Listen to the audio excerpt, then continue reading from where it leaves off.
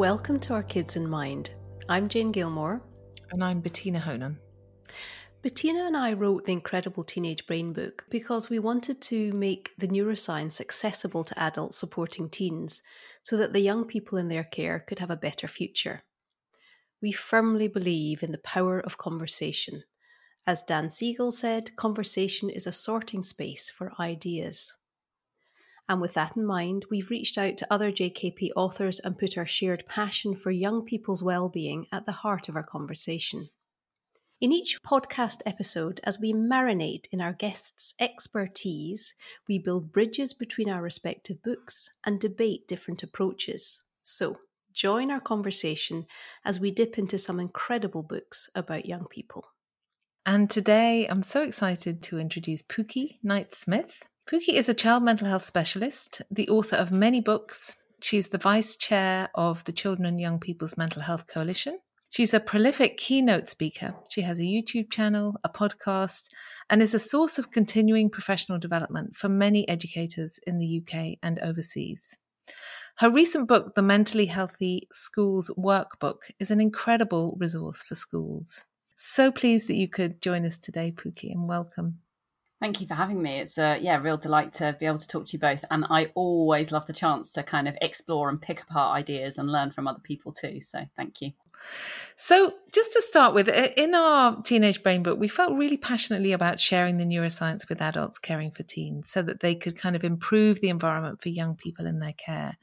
So I wonder if you could maybe just start by saying a little about your latest book, The Mentally Healthy Schools Workbook, and a bit about why you wrote this book specifically. Yeah, it's a really good question. I think it's the book that has possibly had the most impact of the books that I've written. So the Mentally Healthy Schools Workbook is essentially a really practical guide for schools who want to support the mental health and well-being of the children, their families and their staff as well. And it was inspired really by my work with Leeds Beckett University, leading the School Mental Health Award. So I coached a lot of schools through that process and had done lots of other kind of ad hoc work looking at the whole school approach. And as part of that work and part of my wider work, I have been asked to do again and again and again a particular keynote, which was my kind of litmus test for mentally healthy schools. And this was because having worked with so many schools, I kind of felt like I can kind of walk in and quite quickly I get a feel for if this is a school where like mental health is kind of at the heart of things and it's a good kind of happy, warm place to be or not. And I'm a scientist at heart. And I figured, well, if I can do that, and I found that rarely did I get that kind of initial assumption wrong. If I could do that there was clearly some actual stuff going on in my head and I needed to enable others to ask those same questions of themselves. So the Mentally Healthy School Workbook just kind of does that. It looks at the core themes that make for a mentally healthy school and then explore what we can do to enable those things to kind of happen. Wonderful. And it's so practical. I think it covers so many important areas, but it's very practical. You have practical steps, you have ideas to cherry pick from, action plans, and there are places where people can reflect and think about what they're doing right and not so well. I just think it's such an incredible resource. Well done, you. That's so good. Yeah. Thank you. It was hard work to write, actually. Was it? Because I know that the two of you work together collaboratively, and I'm very collaborative in my work, but not usually in my writing. So I normally kind of write on my own and get my head down and get on with it. But the Mentally Healthy Schools Workbook, I felt really strongly that I wanted to include lots of case studies and bring in the voices of so many wonderful schools and settings that I'd worked with. I've discovered how hard it is to get people to write and formulate their ideas in a way that you can actually utilize that. That was hard work, totally worth it, but yeah, really hard work. Yeah, the case studies are important, aren't they? I think they really bring a book alive. And it's so great to get people from different areas and different types of schools. I love, that inclusion. And it's interesting. I mean, I think, as you're saying, the idea of drawing together material from the real world is so important. And it really, as I was reading the book, it really does help illustrate the points beautifully. But it does add an extra challenge, and that's, but it's worth it, as you say. I think it certainly shows in the book. I have another question for you, Pookie, because I noticed in the book you talk about the importance of keeping parents involved to help achieving a mentally healthy school, and you say it's not us and them. This is a partnership. We wrote the Teenage Brain book for both parents and teachers, and sometimes we found that a bit of a challenge because, of course, the remit for parents and teachers is different, as it should be, and school settings as compared to home settings are different. So from your perspective, and perhaps you're drawing on your extensive bibliography, because of course you've written about anxiety, eating disorders, self-harm, and so on, how would you describe some of the differences and similarities in presentation in mental health in the home as compared to the school setting? What are your thoughts on that? Yeah, that's a massive question. And I think, first of all, just backpedaling slightly in terms of those different and kind of competing audiences, that's something that my thoughts on have evolved quite a lot during the course of the pandemic. So bringing a lot of learning online and bringing people together, I've often been surprised by the different voices in the room and how that, once you look to cater for those multiple audiences and you enable those bridges to be built, how that brings real strength. So some of my favourite sessions that I've run have had, a social worker, a doctor, a head teacher, a teaching assistant, a parent or carer all together contributing to that conversation. And the way that I've had to kind of change my thinking around that really is actually just to take everything back to looking at it through the lens of the child. And so everything I do has this kind of completely child-centered approach. I try to use the language that makes sense to the child. I try to think about the child's motivations and what these different things mean for them. In terms of kind of presentation and the difference perhaps between home and school, I think a key difference is that when I'm talking to adults in the home, often they've got much less experience of children in the round, but obviously much more experience of their own individual child. And the key thing that can be an issue here is sometimes that they either assume that behaviour or changes that they're seeing are just normal, that this is just what happens particularly when kids hit adolescence. We often miss things like depression because we just think it's, teenage behaviour, that the child is kind of off in their room and very quiet and not engaging anymore. But they don't have those comparison points. So often school are much more able to say, well, this child's behaviour or what we're seeing is very different compared to their peers. On the other hand, parents and carers often do have a great depth of expertise in their particular child. And those who have perhaps got a suspicion around a diagnosis or an issue that their child might be facing often have huge, huge reams of experience that they can bring to the table. And one of the things I've been looking at quite a bit lately is how do we in the school setting hear the voices of those expert parents? Because there is no one who can better reel off the research to you and the practical actions that could or should be taken than a parent who's taken upon it to learn about a condition that they feel their child might have. So we need to enable those conversations, I think. I mean, and that's the art, isn't it, about drawing together those two positions and taking the best of both to make it, a child experience that is informed from two expert positions. And it's really interesting as you're talking, certainly our experience in our clinical life as well as anecdotally, hearing the stories of teachers as young people are coming back into the classroom after lockdown and the different ways they're manifesting perhaps, traumatic experiences that they have had during lockdown, and how are they able to spot a young person in difficulty, because a young person who's perhaps experienced domestic violence or a different form of really quite significant impact on their life might stop working, might start talking, might stop partaking in lunchtime stuff. It could manifest in so many ways. And one of the conversations that Bettina and I have been having is, is there too great a pull on, teachers to have to spot those difficulties because, they're educators, not mental health professionals. But what you're saying there is that, it takes a village with the capacity to pull expertise from lots of areas. It's not quite an onerous task as it might be with, a teacher as a lone person. Absolutely. And I think that we should never underestimate the importance of those working in school and other youth settings to pick up early on issues. And it doesn't necessarily mean that we're going to expect them to fix this problem, to solve it. Sometimes it's about spotting those early warning signs. And sometimes, they are able to offer the input and support that is needed to support a child. And sometimes that in itself is enough if we've picked things up early. But sometimes it's about them signposting on and working out what next. It doesn't always have to kind of sit with them. But the thing is that they are just so well placed to pick out the child who is having a bit of a different experience than their peers, or the child where there has been significant change and we're really beginning to see an impact that worries us. They're not always empowered to act. And that's one of the things that I work really hard on, both when it comes to kind of mental health and special needs, but also around things like safeguarding. Quite often we get that kind of bystander effect. Everyone thinks someone else is doing something about it. So we need to think of mental health, well-being, these kinds of issues as being everyone's business and everyone knowing what they should do if they're worried. Do you think there's a danger that teachers are maybe being asked to take on more responsibility or too much for mental health? Yes and no. So no, in that they are so brilliantly placed to do it. And I've seen really good outcomes. And often there's a real keenness. So people who choose to work in the education profession are almost universally there in my experience because they really, really care about children. And I come across so many really fantastic practitioners in my work all the time who really want to make a difference. And whether their key motivations are around the whole child or around academia or what have you, we know that these things are all, inextricably kind of interwoven. And so I think there is a keenness often amongst staff to be able to get this right for their children.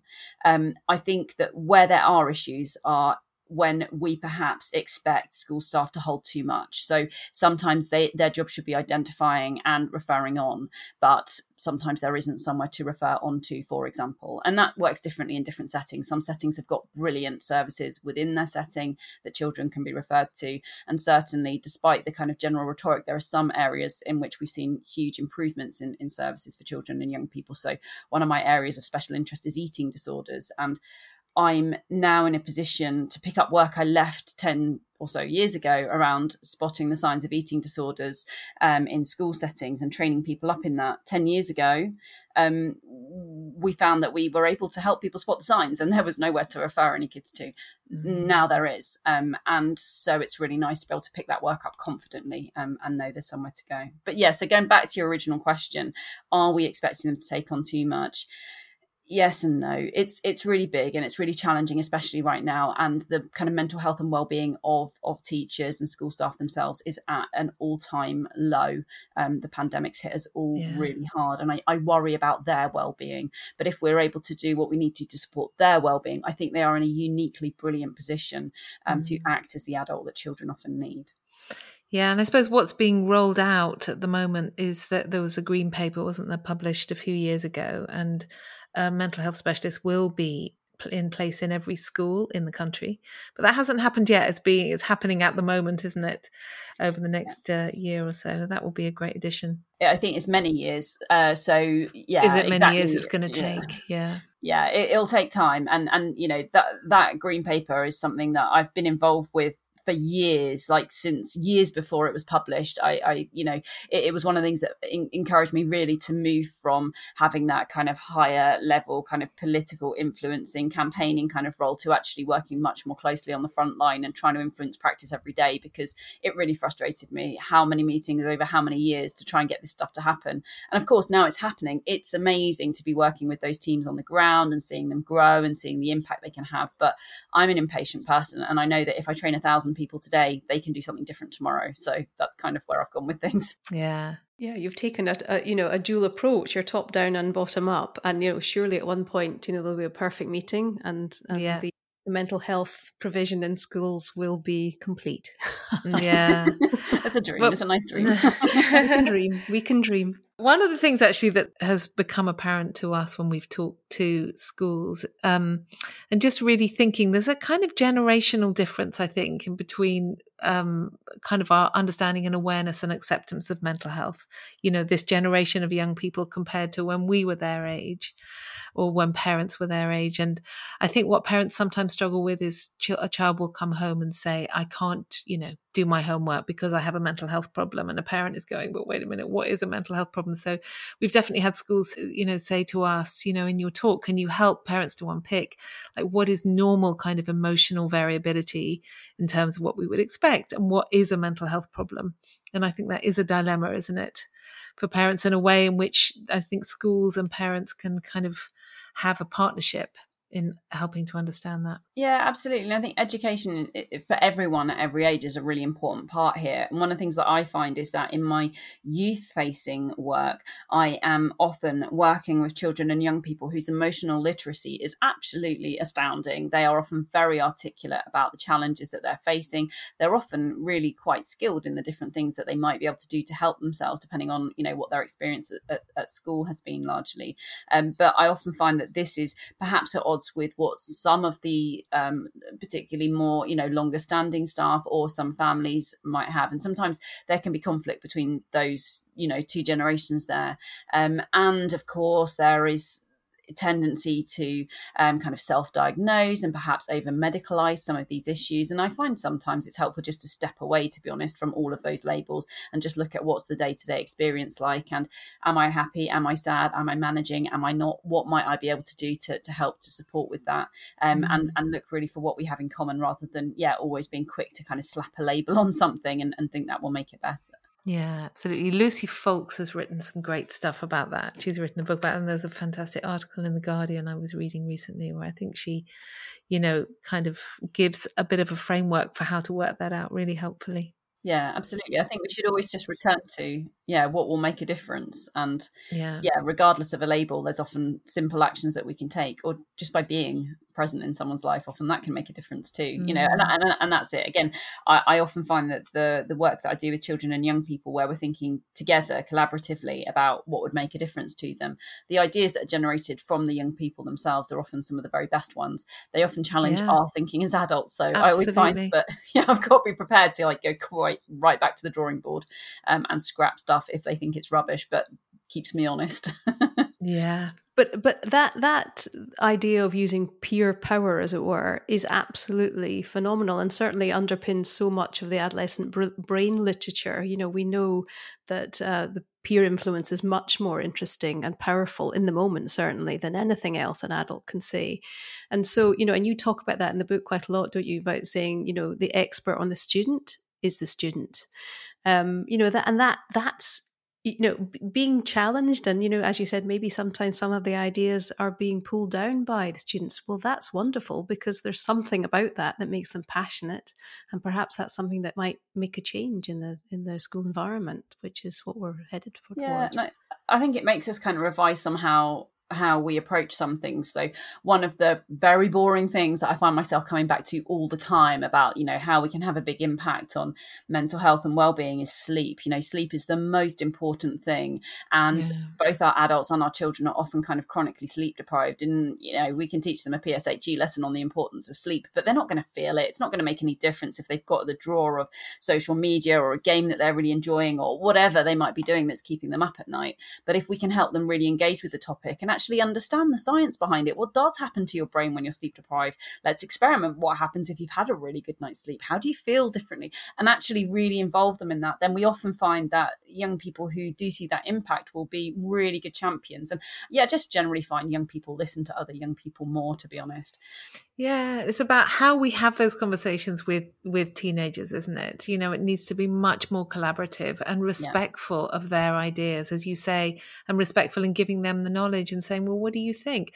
The impact of sleep not only on, memory, but also on emotions.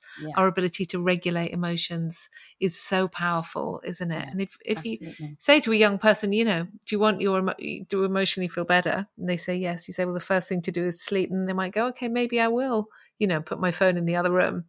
It has a different emphasis. I agree. I think that's it. And I think it is about, as you say, exactly respecting them and empowering them and just allowing them to be really curious about it. Because I think if we say, you will feel better if you do this, but if instead we say, I'm really curious about this, the research suggests that, if you were to give yourself a bit of a break and have a really good night's sleep, that you might find that tomorrow it's a little bit easier to control your anger or, regulate how you're feeling, and just be really curious with them and maybe go on that journey together as well. Because so often as adults, we're talking to our children about the importance of sleep and we're massively sleep deprived ourselves. And so I think learning together is really powerful there as well. But I think the other thing there, just to, teenagers are brilliant, and I love them. I love my work with teenagers more than probably any other work that I do. I learn so much from them, and they have, so much to give. And so often they're just kind of forgotten by society or judged really harshly. And I don't know, I think especially right now, when you look at the change that young people are trying to have in the world, and they're holding us to account around things like the climate, and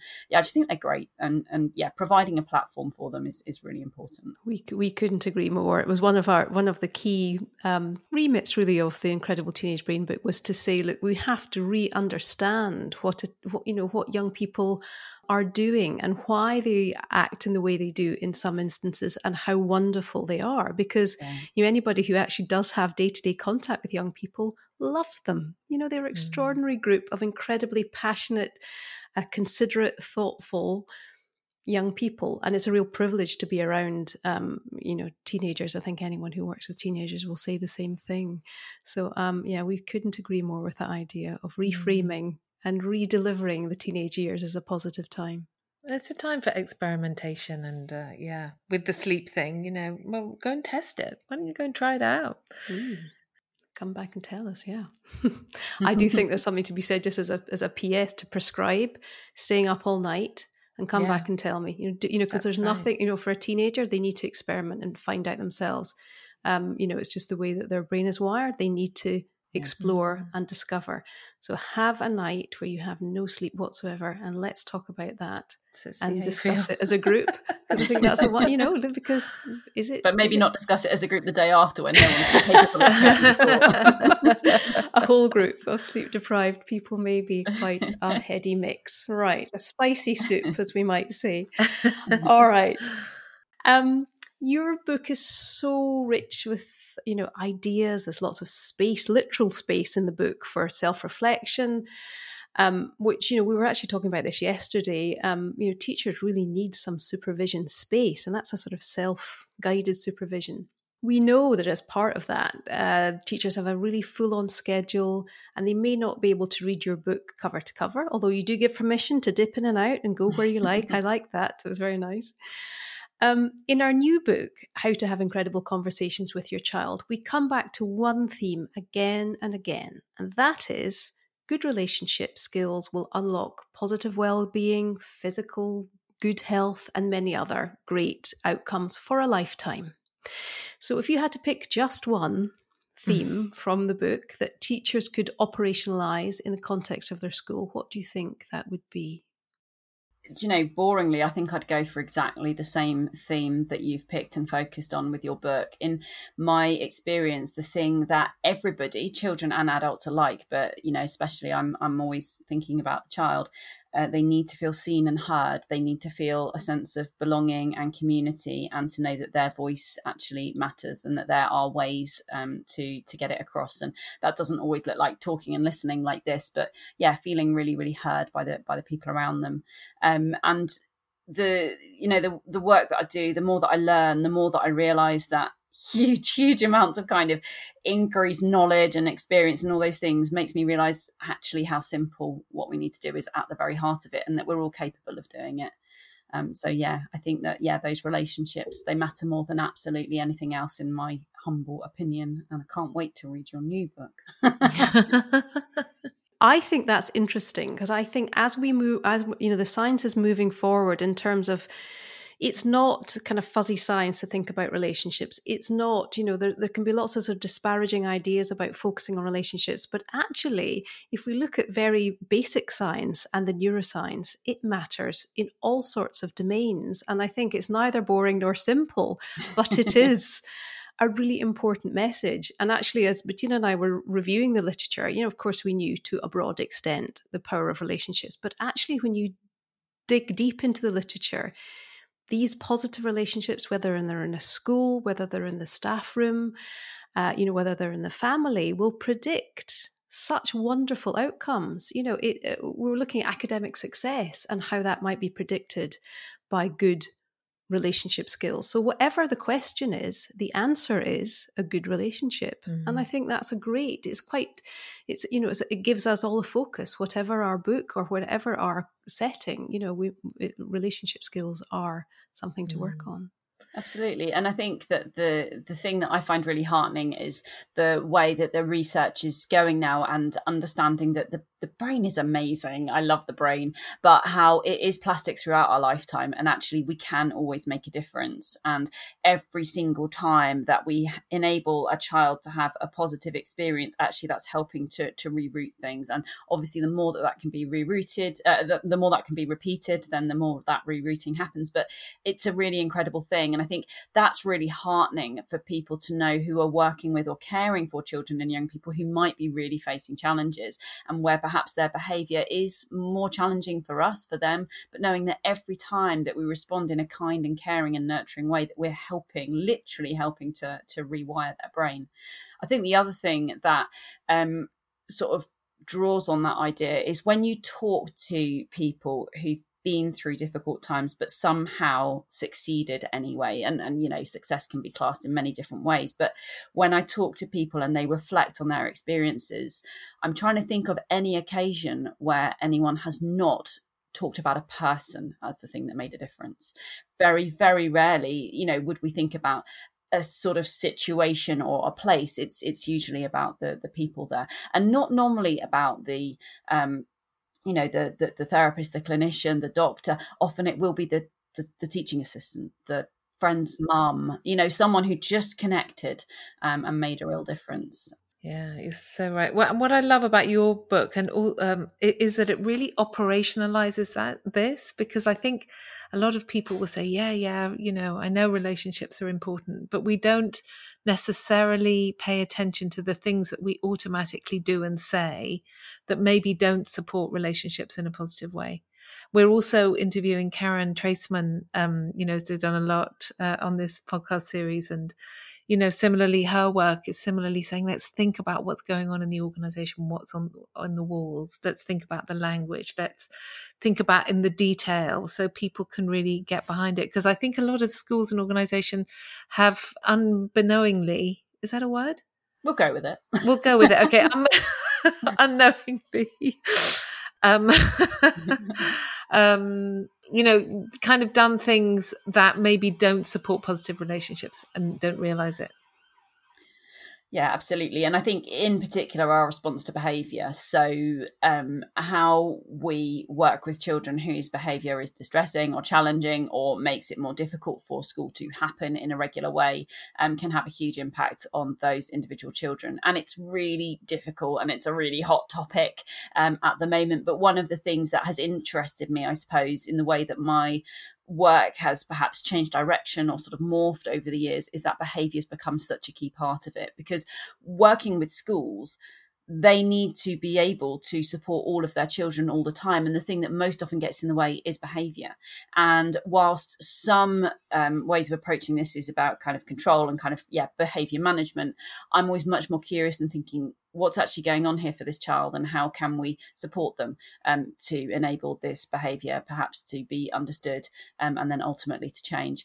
And I learn most here from colleagues who are working in alternative provision and sometimes in special settings as well, where actually they take a very different approach, a much more therapeutic approach on the whole. And often we find that children who were unable to do what was needed of them and expected of them, sometimes in a mainstream setting, and where they may have had many adults who've kind of given up on them and don't think it's possible for them to thrive, that actually put in a different setting, we often see those children. It takes a while.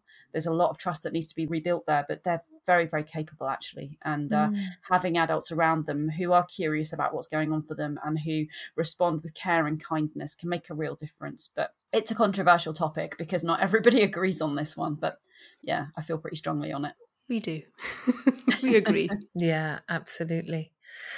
So just thinking about the case studies, we were talking about the case studies earlier, and we've got some case studies in our book, and I've got lots of really good feedback. And in particular, I remember we sent to our editor, Amy, we sent the first case study and we said, here's the case and this is a good outcome. And she said, can you also put like what might get in the way? Like what would a bad outcome look like? Which was actually really valuable feedback. So we wondered, in your experience of working with schools, what do you think gets in the way of schools supporting mental health and well-being in children? Oh, that's a great question. And just to kind of step outside of that question a moment, this is one of the things that I feel really passionate about in all of my teaching and working with people, is we've got to own our mistakes, and own when we're overcoming stuff, and own when stuff doesn't work, because I think we learn so much from that. And often we hide it, and we're all about presenting this kind of perfect airbrush version of things and showing what works. But when I'm commissioning training, I'm always saying to people, and tell us what didn't go well. We need other people to be able to learn from the mistakes as well, and I'm trying to lean much harder into that.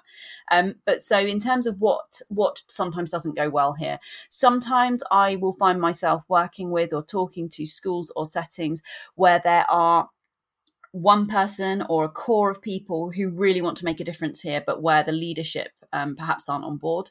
So they might find themselves kind of in an environment where the general sort of prevailing mood is not one of the whole child and supporting mental health and emotional well-being. That can be really, really challenging. And so I try always to think in my work about how can an individual make a difference, even if perhaps you're not in a situation where you can impact on the whole organisation. I also really love thinking with individuals who might be able to try and influence change, to think with them about, well, how does your agenda here align with your boss's agenda? What are they trying to do, and what are you trying to do, and where's the commonality there? Because if we can say how what we're trying to do will help them to meet their aims too, so maybe they're looking to increase attendance or achievement. Okay, great. Here's how what we want to do here will help with that. Let's prove it. So that's a key barrier, is where people aren't on the same page. The next one is confidence. So I work with amazing people all the time. And in particular, people like school nurses, learning support staff are so skilled at supporting children and young people, but they don't know it. They do it all day, every day. And I'm teaching them stuff that's usually been told to me by other people like them. And often they have developed their own resources and ideas and ways of doing all this stuff. But they don't realise what an amazing job they're doing. And they're worried that they'll make things worse or get it wrong, particularly when it comes to things like self-harm. So my main job there becomes one of actually just building their confidence and empowering them really to kind of do what they're doing, and maybe give them a few labels for what they're doing, maybe explain the science behind why what they're doing really works, why that very, very empathetic support staff member has found that when they kind of just sit with and care for a child who is really struggling, that things seem to get better, explaining to them what's happening for that child and why they should keep doing it, and really empowering them. And then I think that the final one is time. So, staff are so stretched, and having this agenda added on top of everything else can just feel like too much. And I think we do have to invest time at the beginning to make sure we've got a clear roadmap, to make sure we are on the same page. But ultimately, I think it is time saving, often. Really simple stuff, like when we think about helping our children to emotionally regulate after a break time or a lunchtime, taking 5 minutes out of our lesson when we're really pushed for time might feel like time we don't have. But if those 5 minutes mean that every child in the room is then engaged and ready to learn and able to hear what's being said to them, then actually I think it's time really well spent. And the whole school approach is kind of that on a grander scale. And I think the other thing that people find really reassuring is that, particularly with the relationship stuff, so the kinds of things that you're thinking about, those conversations that really make a difference and how to really connect with people, it's not about the amount of time that you put in, it's about the quality. So the quality rather than the quantity of that time. And I think helping people to really build connections and really lean into those relationships so that the small time that they have is really, really well spent, I think is really important.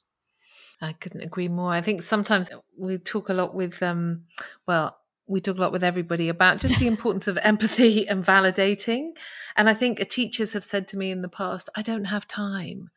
And I say, it just takes a moment of putting your hand on their shoulder and saying, I can see you're really struggling. Just do your best, or whatever it is.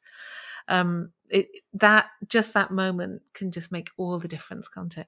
Absolutely. And I think that we have to just remember that for some of our children and young people, they don't have any good kind of connections and meaningful interactions in their life. I spoke with a young person recently who they were struggling. They were having questions around their gender, and things felt really, really hard, and they felt kind of alienated and unheard at home, and they didn't really have many friends, and they just didn't kind of connect much. And a member of staff in their school had kind of connected with them, but didn't give them lots of time, but just every time they'd pass would just smile in the corridor, just notice them. And this young person just talked about how they just began to feel like they mattered to someone. And it really was as simple as that, like a glance across the corridor, a smile, a nod. I've noticed you. You exist in my world. You matter to me. And again, sometimes when we return from, lockdowns or periods of holiday and things, being able to say to a child, I heard this song that we talked about in class and it made me think of you. Children knowing that they've been held in mind by someone, that can make a huge difference. Yeah, children need to know they matter.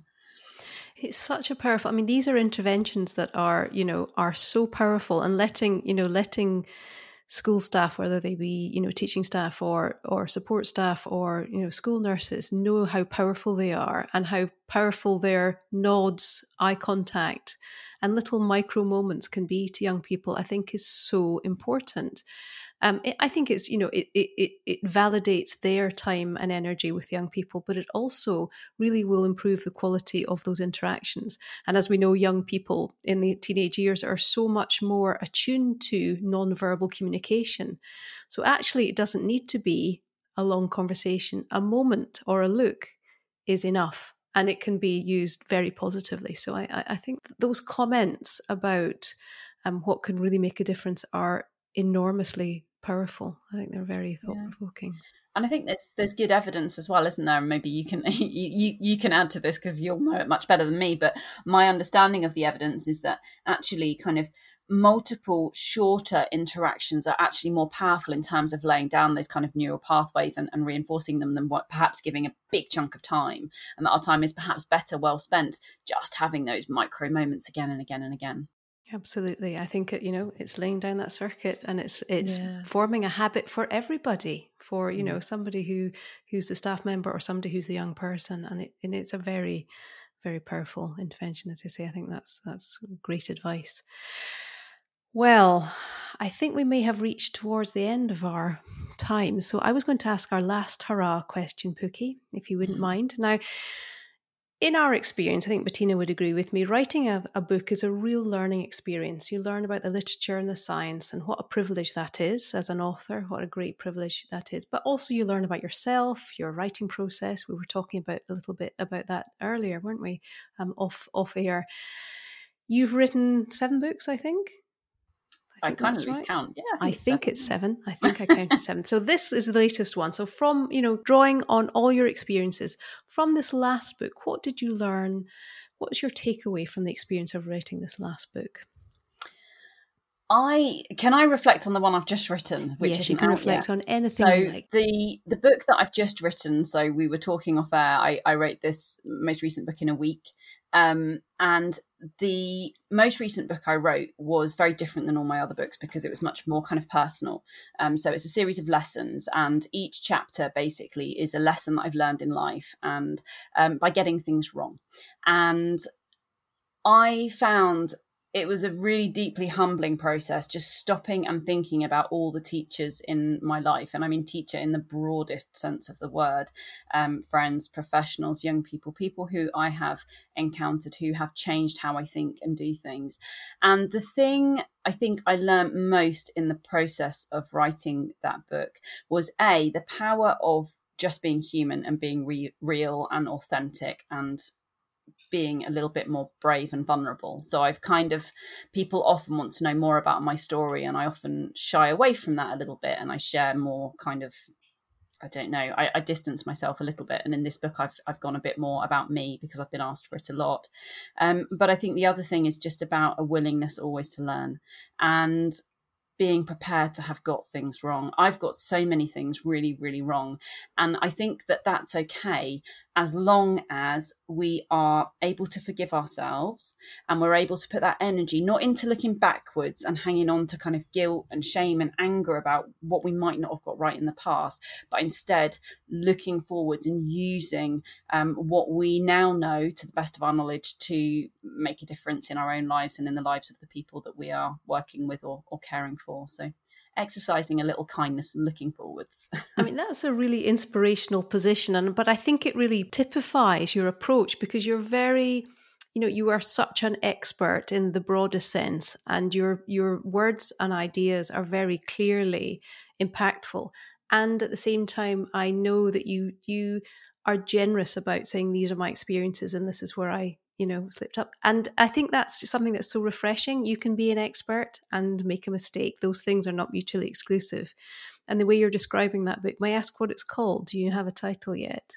It kind of keeps on changing, actually. It's something like you put me on the spot now. I'll tell you. Oh, well, look, do you know it's something like lessons in like things I got wrong so you don't have to. It's something along those lines. Well, I'm buying that one. That sounds magnificent, really, really inspirational, as ever, Pookie, as you ever are, an inspiration to so many people in so many settings. And we're so grateful that you spent some time sharing your wisdom and ideas and reflections. It's been a real pleasure for us. No, and thank you ever so much, and thanks for all the work that you're doing. And it's one of the things that I find myself reflecting on often at the moment is how many amazing individuals there are who are working in this field right now, and how we might all have our different approaches and our different backgrounds and our different, slightly different motivations sometimes, but right at the heart of it is actually trying to make a difference to the children and young people. And I think that the key thing is that we learn better to collaborate, and I think that's something that's really come through the pandemic, that in the past often there was this feeling almost of competition, but actually we all kind of rise up by lifting each other, and it's wonderful to be part of such a great network. So thank you too. Well, thank you so much. In the next episode, we discuss how to engage vulnerable young people using the power of relationships to improve their outcomes and change their life trajectory with passionate and compassionate Vanessa Rogers, youth worker, trainer and consultant, and author of Gangs, Guns and Knives.